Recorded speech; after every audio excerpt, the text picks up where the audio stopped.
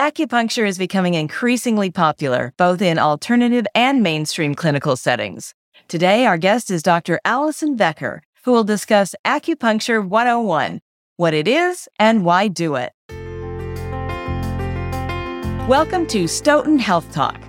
I'm Maggie McKay. Thank you for being here, Dr. Becker, and sharing your expertise with us. I have so many questions, but first, can you please introduce yourself? Sure. Thanks for having me, Maggie.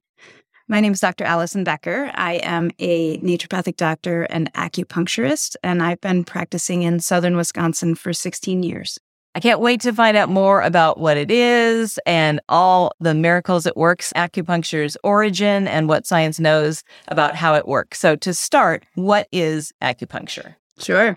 So acupuncture is one of the branches of Chinese medical system. The Chinese medical system is the oldest medical system on the planet. It's several thousand years old. And acupuncture has been used in China for everything from the common cold to cancer for thousands of years. And here in our country, acupuncture started to kind of get a foothold in the 70s in California, where there started to be some research done on the effectiveness of acupuncture and low back pain. Those were some of the initial studies done on acupuncture. People have grown in their awareness of acupuncture and how beneficial it is, not just for pain, but for other conditions as well. And scientific studies have now demonstrated that as well. Acupuncture itself, describe it a little bit to you. For those who might not have any idea, acupuncture is the insertion of very, very small hair-like thin needles into various points on the body. There are 360 some acupuncture points on the body, and they all have different functions. Some of them stimulate the immune system, others calm the mind, others relieve pain. They all have different functions. And when you study acupuncture, you learn where all those points are and then what the point prescriptions are for different conditions. Can it prevent disease?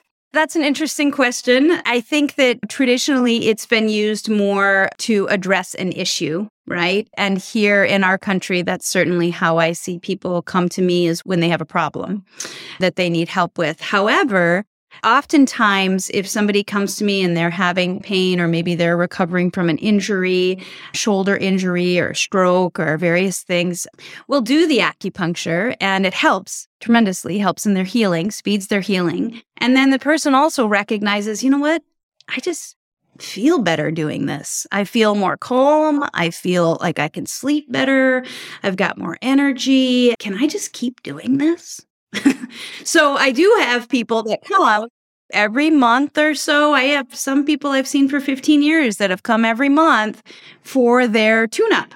We call it their tune-up. And there are protocols that are like that. They're sort of wellness and preventative protocols that just help strengthen the body's resilience and help calm the mind and keep everything in balance. So it can be used preventatively like that, yes. That sounds like a good way to go. If somebody's squeamish about needles, how do you relieve their fear on that one? What do you tell them on what to expect? Well, acupuncture needles are very, very different than a blood draw needle or a needle that would be giving an injection.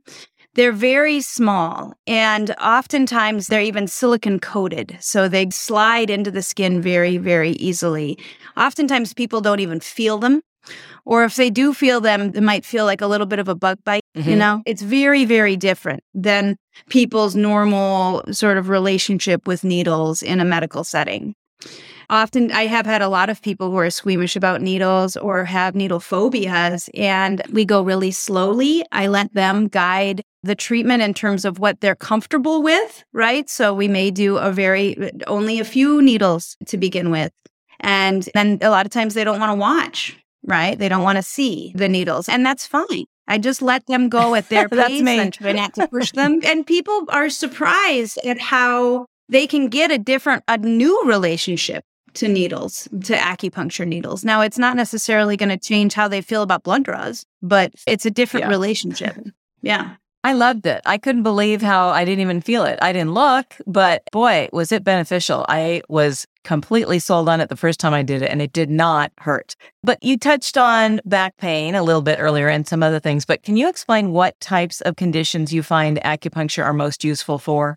Who benefits the most from it? Sure. So, I mean, the sort of best way to look at that is what's been demonstrated in the science. So, there are studies that demonstrate that it's beneficial not only for back pain, but also stroke recovery, recovery from injury, tendonitis, carpal tunnel syndrome, golfer's elbow, tennis elbow, those kinds of things. I find it really beneficial for post knee replacement, post hip replacement.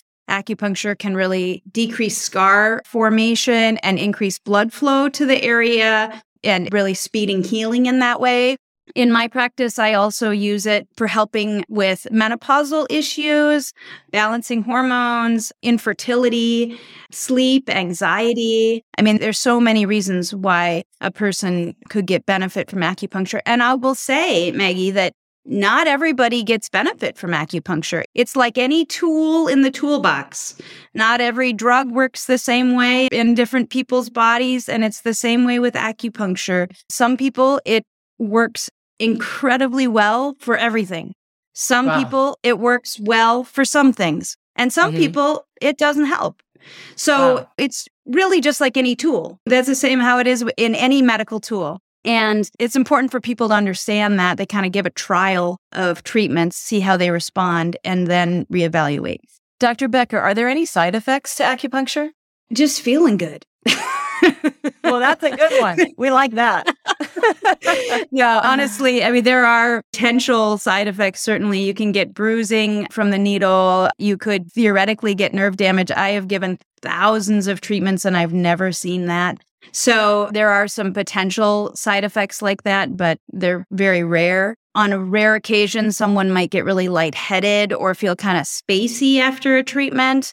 I always tell people, especially when it's the first time that they've had a treatment, I tell them to just wait, to sit out in the waiting room, have a glass of water, and just kind of reacclimate into the rest of the world, because acupuncture itself is very calming.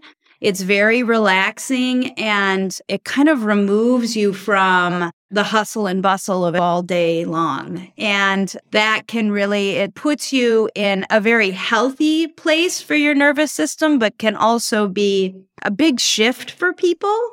So those are the people that can tend to be a little foggy or spacey or lightheaded afterwards. And I just have them drink a glass of water, walk around a little bit, and then they feel better.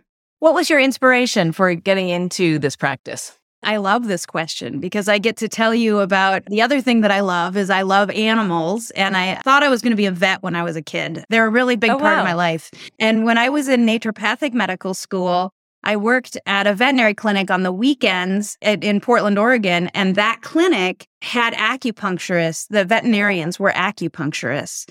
And people would literally carry in their dogs, their old arthritic dogs, and the dogs would get acupuncture, and then the dogs would walk out of the clinic. And I was amazed, and I just said, I don't know what's going on in there, but I want to be able to do that for people.